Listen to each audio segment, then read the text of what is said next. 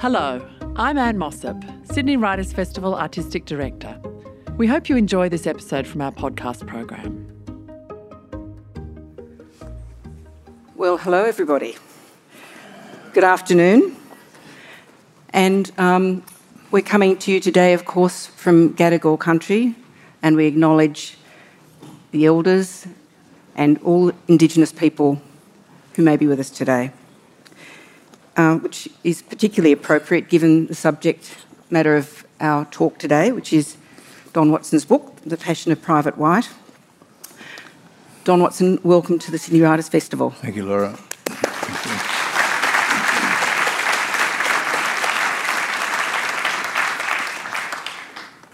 This is perhaps a particularly appropriate book for the times, but it probably wouldn't matter if it wasn't the times where we're having this debate about the voice and recognition, because it's a multifaceted story, not just about one Indigenous community, but a very good friend of yours, and about Vietnam vets. And somehow it all really works very well, but it's not like a lot of Indigenous issues themselves. It's not an issue that you can just go, oh, here's a nice clean line through it all. It's all pretty straightforward. It's very complex and as a result quite confronting, I think, and confronting to people who've never been in a remote community about the realities of life there on a whole range of fronts. But let's just start by getting you to tell us about Neville. Right. Well, I've been trying to think since I started writing the book. I've been trying to work out what it's about, and I still haven't quite figured it. But it's the simplest way of saying it is it really is the story of my old friend Neville White. He was how do I do this quickly? Do it slowly.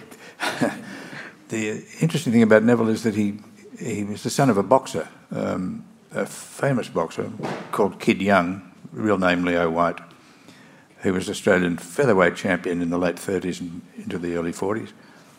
And so Neville grew up in, basically the house was at the front and the gym was at the back.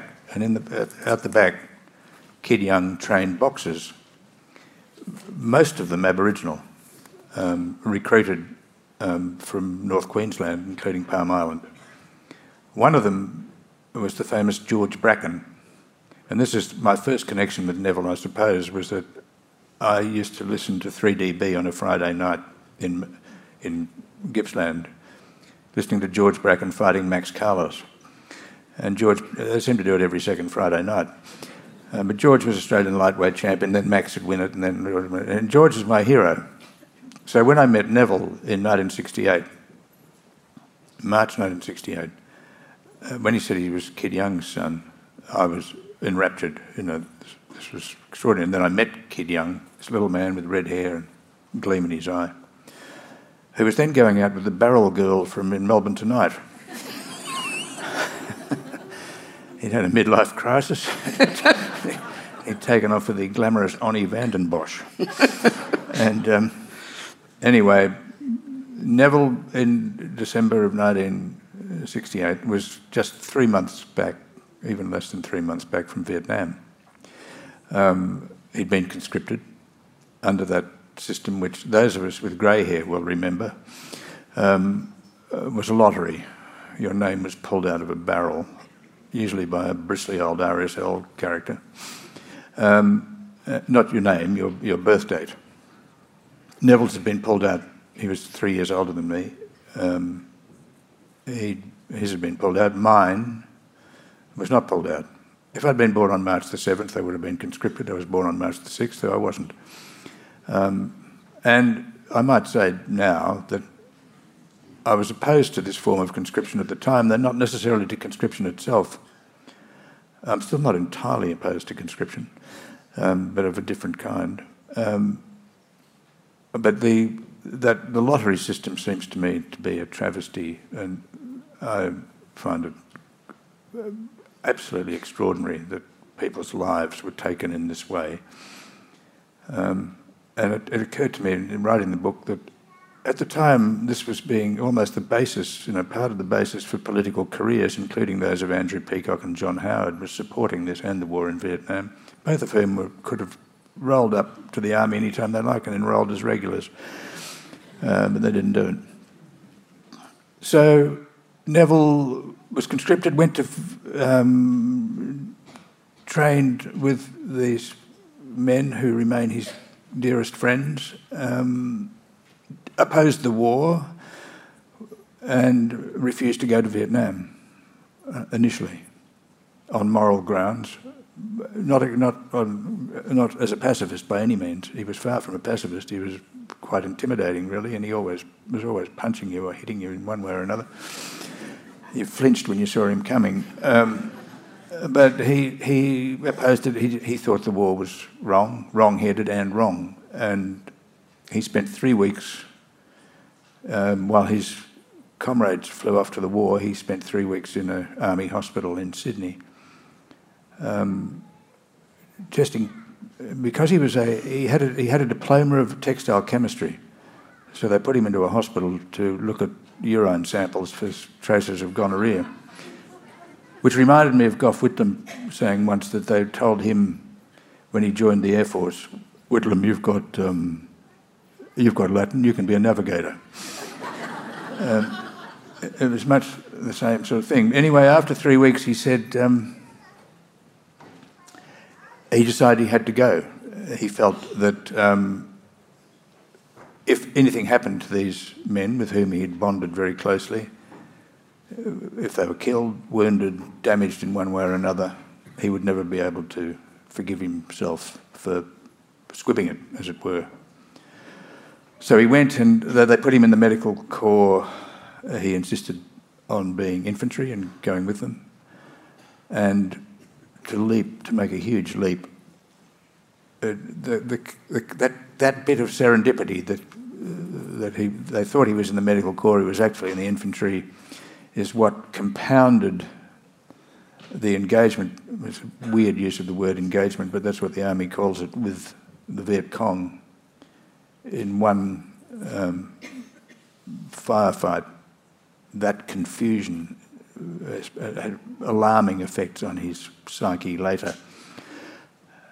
They all, of that platoon that I've met and that remain close to him, were later diagnosed with PTSD, and Neville was too. So that's Neville. He went to La Trobe. They let him in even though he hadn't matriculated.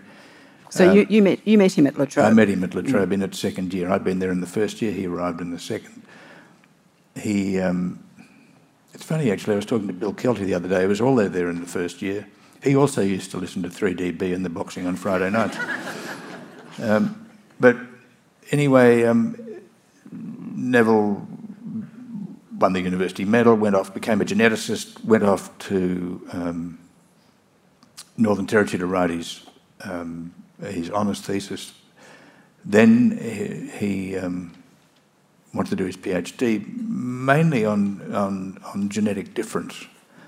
And this led him into all sorts of fields. I mean, it meant that in the long run, he became an anthropologist, an ethnographer, and so on. But he was told by this man on Elcho Island called David Burramura, an extraordinarily influential statesman of the Yolngu people, that if he wanted to work with people who lived the traditional life and had most recently settled into a homeland, he needed to go to this place called Doinji. In remote northeast Arnhem Land, they're Yolngu people, but they're not coastal people, they're inland people. They live in the tropical savanna, a long way from anywhere. And there were two main clans, the Rutangu and the Wagalak, and their land stretched from the bottom of the Arafura swamp, if you can imagine that right-hand corner of that box called Arnhem Land, stretching down to the Walker River, which then runs into the Gulf of Carpentaria. So if I can interrupt just for a moment, just to sort of pause and talk about that community, which you're sort of doing, but just to highlight, there are all sorts of different Indigenous communities in remote locations around Australia, but what was really interesting about this one was that it essentially remained mob on country. Yep. There had not been huge disruption of people leaving for the missions or children being stolen. When Neville first encountered them, they were still eating a lot of bush tucker, living a reasonably traditional life, though they had started to settle in this one place. Yeah. That made it particularly interesting for him. Yeah, it did. The homeland movement was late 1960s when people decided mainly to keep the miners at bay, and also because the hub towns were places of where it was squabbling and fighting and things were very difficult, and so they decided to go back to the country, form homelands. And that's another subject, to whether they work or whether they don't. But Doinji was... These two groups were interesting because they'd resisted fiercely the arrival of the pastoralists from about the 1880s to the 1920s and 30s. They'd fought a war with them. They'd been shot by them. An unbelievably brutal war. They'd resisted them. Where other clans had gone into the cattle stations, they refused. The missions had come, they didn't give their kids over to the missions. They would use the missions again to get sugar and tobacco, two incredibly destructive influences about which whole books could be written in the history of colonialism. But they were, by the 1960s, they were fighting off the miners. So these two groups were leading wholly traditional lives, except that they would go to the missions and get tobacco and food, and that was really the only thing. So what he encounters about a year after they established their place at Doinji, was that you were seeing people who had lived these lives as hunter-gatherers with an entirely different cosmology, now adjusting to sedentary life. They continued to hunt and gather. They continued what they wanted was to keep their ceremonial life, their songs alive, and their land alive. And what's involved in this process is cutting off the spiritual life from the material life, either rapidly or quickly, because once you know the ceremonial life depends on knowledge of the country, intimate knowledge of the country and the creatures on it and how it works and the whole thing. And increasingly, that becomes more abstract. So you're singing, you're singing the songs about abstract places if you don't actually walk the places every day. The other thing that happens at this point, and I'm only speaking about Doinji, I can't speak for the other homelands. The other thing, among many other things that happened, is that these two mobs, they were intermarrying clans. Doinji was the owners of the land were Ratangu, the managers of the land, they have managerial status, are the Wagaluk, and they live sort of together but apart. That when they're walking the land, they have what the anthropologists call fission and fusion, which is that they'll hang out together until there's a squabble or there's a sense of something going wrong, and then they'll break off and go somewhere else.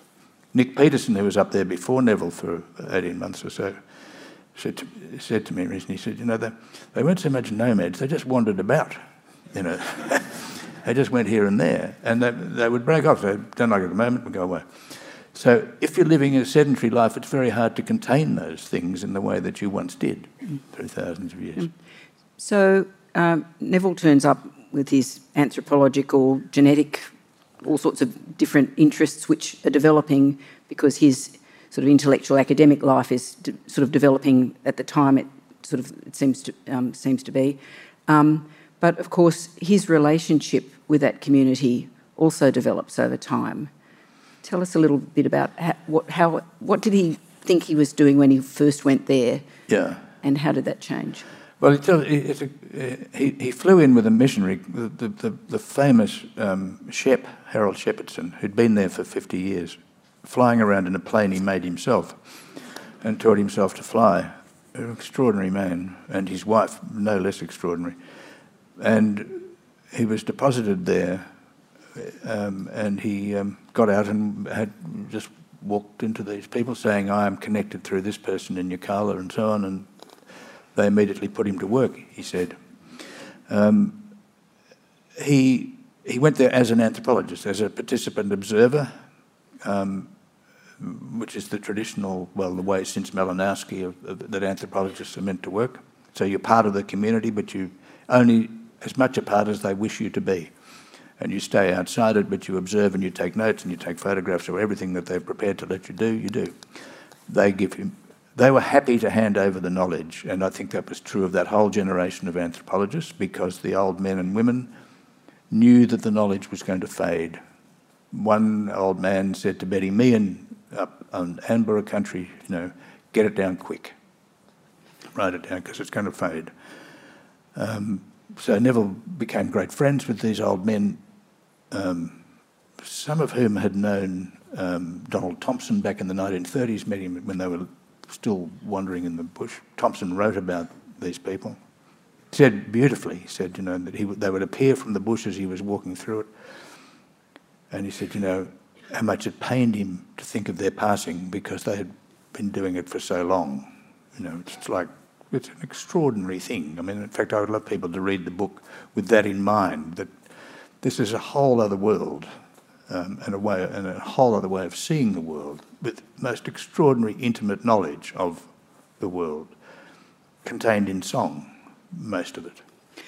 So he arrives there, and we were talking this morning about agency and structures, and with his sort of scientific hat on, he's looking at the structures of the society and the structures of things. Kinship in particular, incredibly complex kinship relationships. Yeah. But also, all stories are a much more complicated thing than that. They're about the quirks of individual personalities, the quirks of fate, about people living and dying. Tell us about a couple of the really crucial characters in this story from the community. Yeah, this is one of the things he's always said, and it's so very true, that anthropologists of necessity put a kind of template over societies. They have to observe patterns and categories and these sorts of things. But of course, Aboriginal society, any society, has within it different characters and a certain amount of serendipity. Things just happen. Maybe you should think of the Labor Party without Hawke and Keating. But they do have some sort of effect on these things. And in this community, and I'm sure in other communities, the same thing happened. There was a man from Blue Mud Bay called Wongu in the 1930s and later, who had 23 wives and at least 60 children, Wongu. That has a profound effect everywhere, because if he's got 23 wives, there are a lot of young men who haven't got wives, and they want wives. So things are going to happen. And if he's got 60 children, let's say 30 of them are men, he's got an army. So he's a powerful individual. And he just appears. So in this community, although certainly the anthropological precepts apply, but it's also true that things happen that cause this community to be different to other communities and different to what it would have been had other people lived rather than died and so on. So when Neville goes there are two old men in particular, Dulatarama, and my brain has just gone dead and I can't remember the second one, Byman. Byman had yaws, this terrible disease, easily curable. But Byman's nose had completely gone. He was battled on. But Dulatarama and Byman took Neville in, basically, and they gave him a lot of knowledge. Then they both died, and the natural successor was a charismatic young man called Yirrkala, who had about him some of the qualities of the early Galarrwuy Yunupingu. But Yirrkala, to cut it short, died in a helicopter accident, which the Bell Helicopter Company put down to engine failure, but the people, of course, put down to something else altogether. They put it down to enemies. And Yirrkala flying around country that had forgotten him. They predicted it would happen, and it did. Anyway, because Yirrkala dies, his younger brother, Tom takes over. And Tom is a much more conservative man, very quiet man, very, very traditional, very like Neville in being deeply conservative in various ways. He's a Labor voter, but he's a kind of conservative. And that changes everything in a way, because that means the community is going to stick to the old ways, and Yilarama probably would have been a more adaptable person. So the deal becomes, we give you the knowledge, you walk the land with us, I'll tell you all these things. In return, you help me, our community, to work with the Western pressures on us. How are we going to deal? How are we going to get stuff brought here? How are the kids going to get educated and so on? So Neville goes through a crisis after about 25 years of being the anthropologist. He gets PTSD, he gets melanoma. How he lived, we'll never know. And he decides that, having been given a second chance, as it were, he'll devote himself to building Doenji into a viable community as best he can. And one of the first things he does is bring his old vets that he's re-established contact with up there to work. The vets' partners are happy to be rid of them for several months of the year, and they go up and stay there and work. And there is a sort of method in the madness in that as well. I mean, it's seen as, it's not just them being great blokes either, is it? No. It's seen as something that helps them deal with their PTSD? Yeah, absolutely. He finds, Neville was literally lifted out of the jungle in December 1967 because his time was up, flown back to Australia, taken away from his mates, flown back to Australia, dumped at the Watsonia Army Base, out of which he walked 18 hours later and went back to Geelong. Life starts again. He was demonstrating against the war on Geelong railway station the following Saturday. So it's this really interesting connection of two groups, and I'd just like you to read a little bit from page 210. It's always page 210 in there. Actually, no, it's not page 210. I was just tricking you. Oh, no, it was page 210. The second paragraph. That's right, from wherever you think is a good place to start. Can I just say that it mentions up here Charlie Howe was one of the soldiers he worked with who a marvellous man, very different to Neville. None of them are academic or interested in any of this stuff. They're all practical, hard-nosed country Australians from Northern Rivers and southeast Queensland. They all ended up broken. Charlie put it better than anyone I know. He said what drove him balmy in the end was that this wasn't the way his life was meant to be. It had never been. And this pulling the name out means that he can never get these thoughts out of his head, the things that happened to him there and how he survived and how other people didn't and so on. So, and that's where it seems to me the cruelty of that system lay. Neville believes it was because they were vets that they threw themselves so resolutely into the work. They were not put off by the grim conditions in which the Yolngu lived, their desperately dirty houses, the dire plumbing and sanitation. Their army experience had made them resilient. The army had also taught them what it was like to feel let down by your country. They knew a bit about what it was to not fit.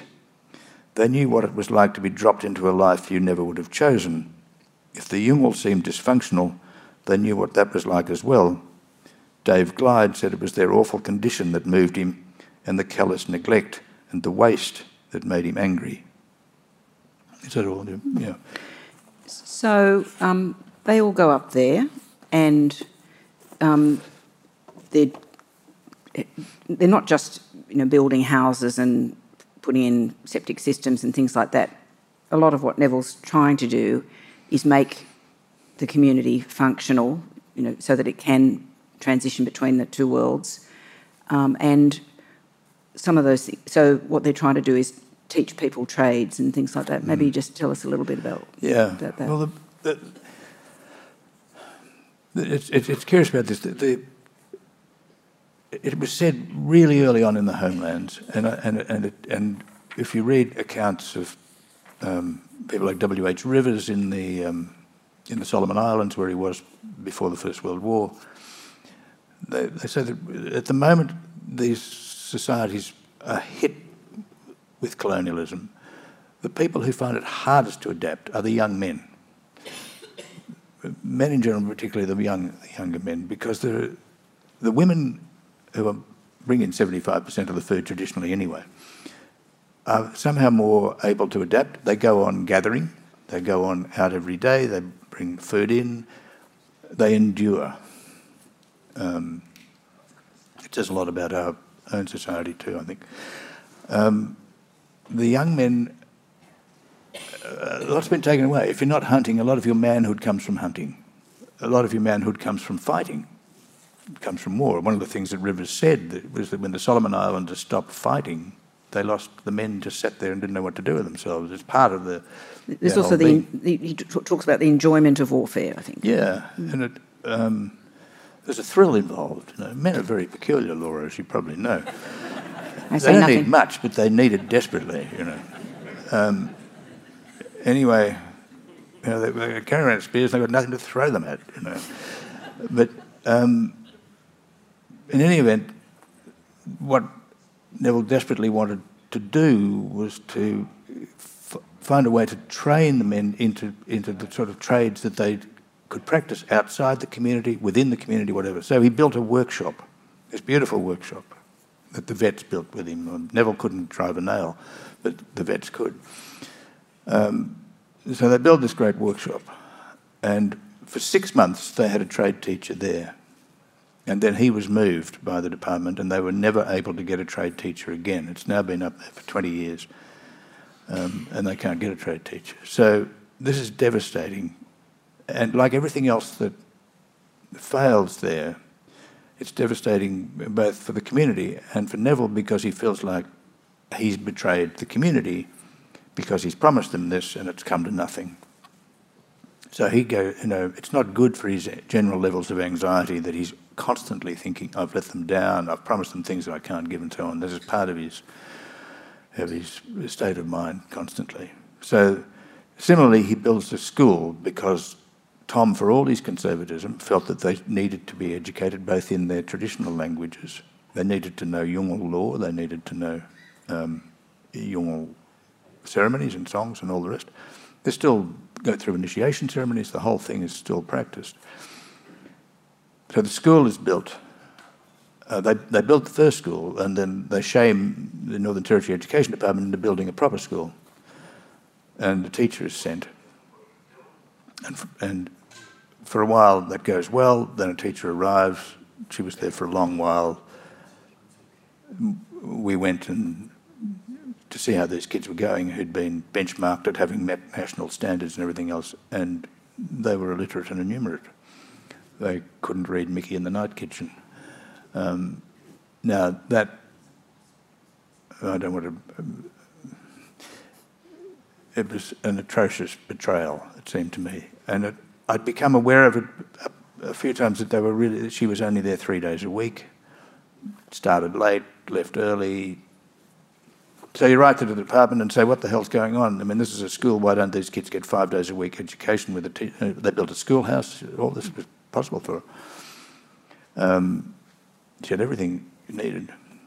Why don't they get 5 days a week? And the answer would be, well, they're living in a remote community, and that's a community education centre, not a school. So you say, hang on, when the Minister for Education opened it, he called it a school. And he got his picture in the Northern Territory Bugle. So what's going on here? You don't get an answer. All right. And the curriculum they're sending is completely stupid anyway.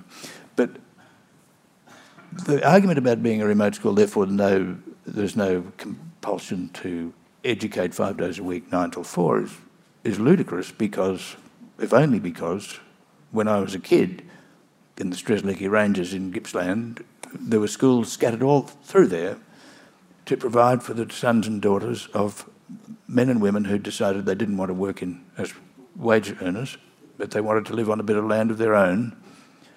And they were entitled, therefore, to a school and a teacher and education that began at 9 in the morning and finished at 4 in the afternoon for 5 days a week. And that's all these people were doing too. They were living on land which they wanted to, was their own, and they wanted their kids to get an education, so they never got it. It still staggers along. The school's still there. It's one example of lots in the book which detail this completely dysfunctional relationship with, let's say, white Australia. I'd just get you to read a little bit from page 212 about contractors. Oh, yeah. Contractors.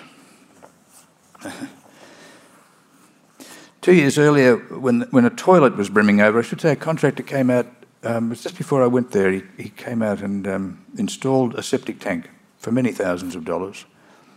And within 12 months it was spilling over. Oh, I say it here, actually. Don't need to tell you. 2 years earlier, when a toilet was brimming over, Neville rang the health department and asked if the contractor who was then building Tom's house could be authorised to fill in the overflowing hole and dig a new one with his big tractor and its earth-moving implements. A contractor had installed a septic tank 3 years earlier, but the tank turned out to be a 44-gallon drum cut in half. The same contractor laid some pipes but never came back to fill in the trench. He quoted $14,000 to lay a pipe to the workshop. 3 veterans bought the pipe in Nhulunbuy for a few $100s and laid it in half a day. The health department said that the hole was the responsibility of the Homeland Service provider, Martha Carl. Neville phoned Martha Carl on Elcho Island, but they said the hole was not their job. The Education Department should dig it. It was no surprise when the Education Department denied responsibility. The visiting Health Solutions broker from the Indigenous Coordination Council, who had advised Neville to ring the Health Department, said on second thoughts he should contact a person whose name and address he wrote on a piece of paper before driving away in his new Land Cruiser. Neville at last rang the Regional Council at Gupwiak, and their person said, "Go ahead and tell the man to bury the overflow and fill in the existing hole and dig a new one." It took the contractor half an hour. It had taken Neville many months. That's the sort of thing. There were some amazing follies, Soviet-style follies, really. You know, only the Russians could dream it up. When the workshop was opened, a man flew out from Darwin, would have cost about $1,500, and said, "You can't use this workshop. It's about as wide as this room. You could drive 5 Toyotas through it," and opened at the back and the front. And they said, "Why can't we use it?" And he said, "You haven't got any illuminated exit signs. It's not safe." So the vets drove into Nhulunbuy, 4.5 hours there, 4.5 back, put up some illuminated exit signs. The man flew out in a few months and said, "Oh, well, you can open it now. You've got the illuminated exit signs." It cost about $25. A week later, the kids had thrown mangoes through them and smashed them, but it didn't. Who needed bloody illuminated exit signs? So, coming back to the school, I mean, there are this really interesting character. I mean, there's an element of the Shakespearean in a lot of the characters, going back to the earlier point about, you know, the randomness of people dying and the qualities of and skills of the various people within the community. And I want to talk about a couple of the blokes later, but one of the really standout characters to me is Joanne. Yeah. If you'll indulge me, I'd like you to read a little bit more about this because it's on a similar theme, but he's this really interesting young woman who wants to be a school teacher and they just sort of keep throwing these hurdles where she can't get qualified. I wondered if you could just read a little bit from page 250 where from Neville complained to the college. Neville complained, yes. Joanne was she's a marvellous young woman, still hasn't been able to qualify she's the assistant teacher. She keeps the community going, basically, Joanne. And it is interesting how the weight of power and influence and responsibility in the community has shifted in the time I've been going there to the women, much like it did in Central Australia, I think. And the men just come and go, find it too hard. The women, they persist. Joanne's a classic case. Neville complained to the college and the department that they seemed determined to crush her spirit and self-esteem. An education department official came to the homeland one day. The adults told him they wanted the kids to go to Doingy School, not Gupawiak. One woman said, tapping her chest, "It hurts me inside. I want the young people to come back here." Capable and willing as she was, for now Joanne had neither the training nor the confidence to carry the burden the Shepparton College they were arrangements placed on her. Part of the burden surely was denying the reality of life at Doingy. The school was to pursue abstract and nonsensical national benchmarks and pursue them through a curriculum and language that defied understanding among English speakers, much less people for whom English was a third or fourth language. The Northern Territory Indigenous Education Strategic Plan Action Wheel would allow schools to prioritise the actions and outcomes according to the needs of its clients or the specifics of its context. Now, you try and tell me what I just said, and try to imagine a woman for whom English is about a fourth language in a community where very few people speak English, trying to make sense of that. And that's the language in which it's written. Furthermore, depending on what the issue is, which outcome is most important, that explains the word issue, it is possible to align the outcome against any of 6 action areas to develop specialised and localised activities that will address that outcome. At the end of the day, we found Joanne on the school steps with tears in her eyes. I mean, it's staggering, really. So there's all of that unbelievable and inexplicable, to most people, frustration of dealing with all of that shit. Mm-hmm. And then there is the also sort of inexplicable and incomprehensible sort of self-destructive element within the community itself. Now, I was thinking about maybe you just telling us about 2 characters in the story in particular as an illustration of that, and that's Christopher and Ricky. Yeah, they're interesting, to say the least. There's Tom, and then Tom's the youngest of the Ratanga men is Christopher, and Tom was a man who took his responsibilities terribly seriously, not without a certain amount of self-interest there. I mean, that he's recognised where his power lay and he wanted to keep it. But there was a great genuineness about Tom. Christopher had become an evangelical at one point and kept that to some extent. Christopher, one of the vets said Christopher was the most selfish man he'd ever met in his life. But that's in the context of a man who's been cut off from his culture. It has to be taken with a grain of salt. But Christopher had great... He would do things which were incredibly self-destructive or destructive of the community. I mean, he was a chancer. And in another context, I always thought he could have been a Che Guevara. He could have been, the man who took up arms. But in this context, he was destructive. But it's more useful to think of Christopher as the kind of problem more generally. I think that it's a massive thing to make this switch, and people have to find their way through it one way or another. And Christopher chose to find his way through it through the church at one point, and through people of influence and power. And he didn't always seem to have the interests of Doingy necessarily as his main objective. Ricky is a younger generation. He comes from the Wagalak mob. He's not which means he's not an owner, and therefore his influence is less. Ricky is incredibly capable and a charismatic man, a brilliant bush mechanic who wanted nothing in life so much as to become a qualified and good mechanic. When the tractor we got for them arrived, it was in the last journey, the last kilometre of its 3,500-mile journey from Melbourne. they went down a hole and it went through the pallet it was sitting on and broke something inside it, and it arrived in a pool of oil. And anyway, I took up some spare parts that I'd bought, and I went over in the morning, and Ricky had the back wheel off of this tractor, and there were bits of tractor in the dust everywhere, and he was sharpening a wooden stake.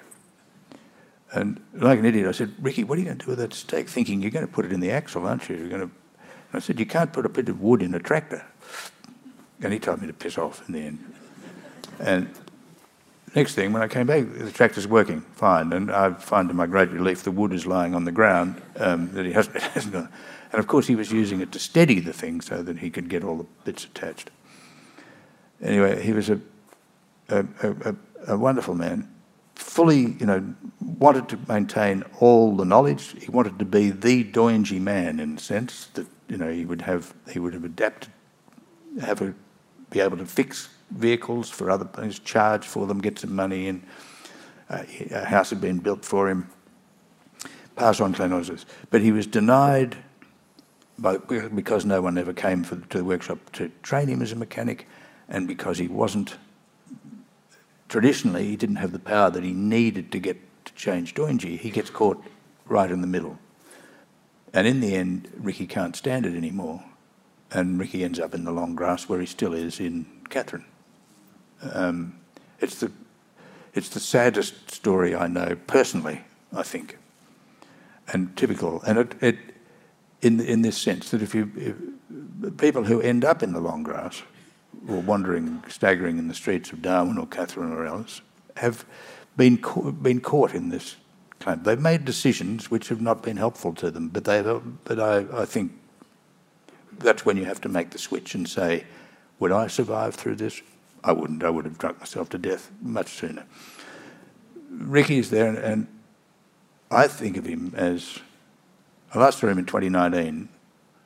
We went up to try and beat a jail sentence that he was facing for driving a vehicle that wasn't registered and he didn't have a licence. And he did. They let him off. But I think of him as, well, we see these people. If you go to these places, you see these people staggering, and you have to recognise that they do have a story. They weren't just dropped there. And the story's not just a story of colonialism and white bureaucracy and stupidity and criminal neglect and all that. It's also a story of the dysfunction of traditional society. I mean, he's there in part because the old men at Doyenji couldn't see a way through for him, to give him the sort of power he needed. And there's a moment in the book when Tom dies and there's a funeral and Ricky loses it completely and appears at night shouting and screaming, and Neville freaks out, and it's a terrible moment. And that's when Ricky's really come off the rails. But he had an amazing charm about him, and it's a terrible tale, but I think it's indicative of a much broader problem we face. So there are these profoundly depressing and tragic elements to the book, and there's one really long section where Neville's despairing, and he goes back up there a few times and finds all the tools have been stolen and the place has been trashed, and it's not just self-destructive, but there's all of these tensions going on. There's this really interesting character called Cowboy who sort of just sits on the veranda and freaks everybody out a lot. Cowboy's interesting because Cowboy's mother, he's Ratangu, but he comes from down the south of the Mitchell Ranges, and his clan went into the cattle stations. So Cowboy's raised in the cattle, and you can see he's a different body shape. He's eaten a lot more carbohydrate. He's a different man, and he's a reformer. He wants to turn Doyenji into a cattle station, which they're utterly opposed to. But he's come back to claim his sort of ceremonial links to the land, and his way of doing it was just to sit there and freak them out, just psych them out. So I first met Tom. He was in Nhulunbuy having a rest from Cowboy because he was psyched out. Had enough of him. He just sits there with his two wives and his rifles and his spears by him. And he stayed there for 3 or 4 years, trying to wear them out. In the end, it comes to nothing. But he's an interesting example of what Doenji could have gone that way. But they'd actually, when they set it up, they had all voted that it wouldn't become a cattle station. They would dirty the country. They couldn't. It was inconsistent with their traditional life, so they'd made quite explicitly decided that they didn't want that. And Neville arranged a meeting there and set it up so that Cowboy was comprehensively outvoted. Only his wives voted for him. But it was powerful symbolism. So it goes on. I mean, completely unfair question, but I mean, having sort of experienced it in its highs and lows, I mean, do you have any sort of sense of that there is a path through all of this for that particular community? No, I don't think a path is really discernible. I mean, Neville would say sometimes, what the hell have I done? When you say, well, look, what you've done is you've kept 2 generations going. The language is still alive. The traditional life is still alive. And there's never been a suicide at Doenji, unlike many other places. There's never been violence, serious violence of any kind. No one's ever been seriously injured.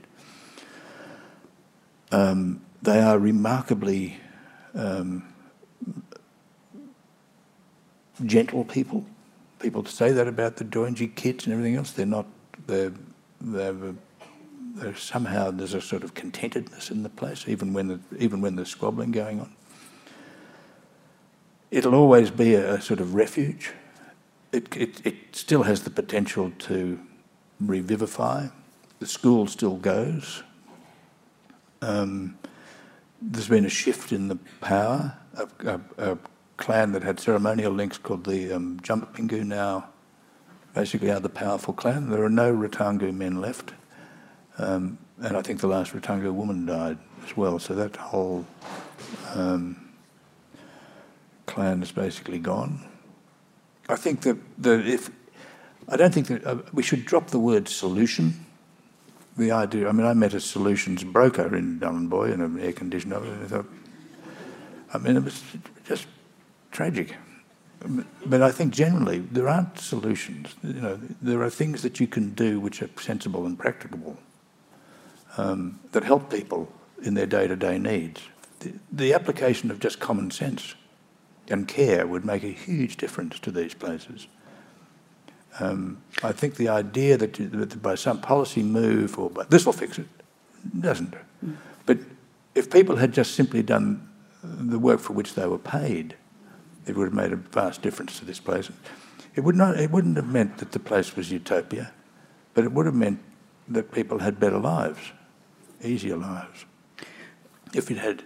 There is no one in North East Arnhem Land, as of 3 years ago, it may have changed, but there is no mental health worker in North East Arnhem Land for a huge number of people who have, particularly among the men, who have mental health problems, largely caused by substance abuse in the hub town. But there's no one there.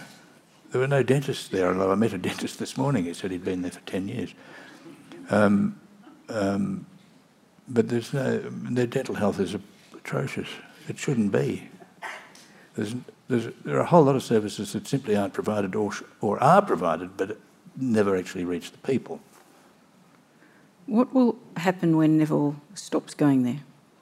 I think that's the question he asked himself all the time. I think it torments him. He's going there next week, actually. A lot that he's done will keep going. There's a ranger program there, so a lot of the men now are employed in looking after the land. But he gives them advice because it's now reached a point where he actually knows the land better because he walked it all with Tom and Dultarama and people.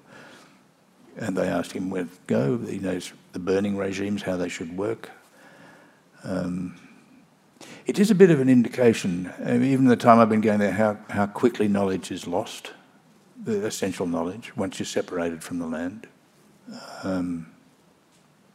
At the same time, you could be stunned by how much they knew about it. So the ceremonies continue. To give it, in one sense, the business of funerals is a kind of indicator of the central dilemma. Funerals it's largely through funerals, as far as I can tell, that the ceremonial knowledge and the law and the relationships between the clans is maintained, because it's at the funerals that the songs are sung and the ceremonies are conducted, including the circumcision ceremonies and all that sort of stuff. And it's largely through funerals that obligations are met, each clan going. But it's also through funerals that the practice of education is made difficult, because kids are out of school for a long while, or kids are brought from the clan that's going to the funeral to this homeland, and food's not provided, so they've got to somehow battle their way through. So everywhere you look, you just see these little things that need to somehow be worked out, and they represent much larger things about how long the thing can keep going, and the transition will be slow. But no solutions. Forget about the idea that by the click of your fingers you can make this change. By the click of your fingers, you can actually drive out there and fix something. That would be great.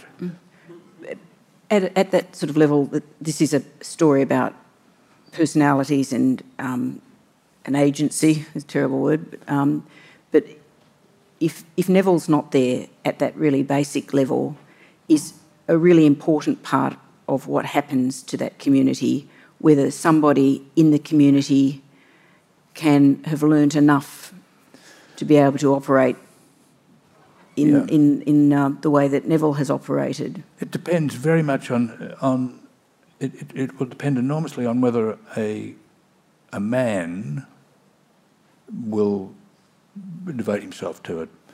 The women, it seems, will go on, but to keep the thing really functional, well, it needs a young man who's going to take on the responsibility that was exercised previously, and that may happen. Again, it's that serendipitous thing of who will take it on, who will have the qualities that are necessary to do it. There are reasons for hope, but optimism would probably be misplaced. But then I think optimism is generally misplaced. If it stopped tomorrow, it seems to me it would have been a massively worthwhile project. If it keeps going, we can't say how it'll turn out. It'll be a ceremony, it'll be a site for ceremonies, it'll be a site for... If the school can be kept going, that'll be useful. And it will always be a kind of refuge. At the same time, it'll be this strange place out in the middle of nowhere that looks like a little village with its mango trees and its shady patches and its 20-odd houses and its school and its workshop. People have drifted away from there, though, haven't they? Yeah, well, people have always drifted away from it and come back and drifted away. The men mainly. The food supply is one of the problems. I mean, after all this time, they've never been able to find a way of getting someone to drive out every week or fortnight with basic food from the store, because the hunting and gathering was always dodgy, and you walked, you had to keep moving to keep up with the seasonal supply of food. So staying in one place sort of obviates that. So they do need, and in any case, they've developed a dependence on flour and sugar and Weet-Bix and God knows what. But the fact that they've never been able to, despite many, many efforts, get the store in Gubbawiak to sort of take food out there as part of their remit is astonishing. Well, I suppose finally, what about the vets? I mean, were they, as opposed to Neville, were they ultimately despondent about what they experienced? Did it actually help them? I think it did. I mean, I've spoken to pretty well all of them and become friendly with quite a few of them. One of them lives quite near me, and their attitude is, I mean, what strikes me most about them is how well they remember each character there that they worked with. And when they were there, I mean, it was just like a hive. I mean, there were blokes doing all sorts of work, and they loved the work. It's having nothing to do, which is such a, so hard. So that was all good. You know, they were not cynical, but they would say, you know, they don't seem to help themselves much, and so on. But I think they felt the work was both, you know, was a good thing to do with their lives, and that, in fact, I think they found their lives unimaginable without it, and they certainly found it useful in dealing with their own problems. You know, I think they had great sympathy for the people. It's, you know, it was, I think, one of the better things that had happened to them.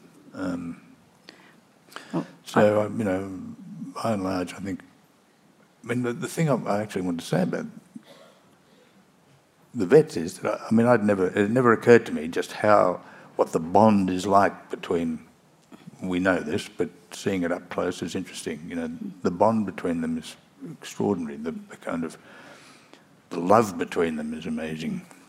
I think also they were very welcome at Doingee because they were soldiers. This is something I lacked, along with practical skills. I hadn't been a soldier, so I think it was hard to sort of establish much respect. Actually, some sort of hanger-on. Well, it's I did say finally, but actually finally, you're writing about a lot of damaged people amongst the vets, and about this, you know, community and all its internal politics. And how difficult is that to be a biographer of those things? Well, they were so willing. I mean, I'm sure if this was subjected to sort of a Janet Malcolm analysis, I'd probably find myself in strife. But they were such willing talkers, and were grateful for the chance to talk in much the same way as I think the old men were willing to talk to Neville. I never felt I felt constrained to make sure that I got it right and as best I could, and you can never get it absolutely right when you're writing about somebody else, but you do your best. And they've all read it, and this is to my great relief, they've all been in touch and said, we think it's good, and that pleases me. Some of them came to a session in Brisbane, and there were half a dozen of them there, and I said, I love this moment. I said, well, some of them are here tonight, I said, and I won't ask them to stand up because they'd be embarrassed. And one of them shot up and said, be buggered. And then they all stood up. You know. Well, I certainly don't have any reason to be embarrassed, and it is a brilliant book. So thank you so much for talking to us about it today. Thank you, Laura.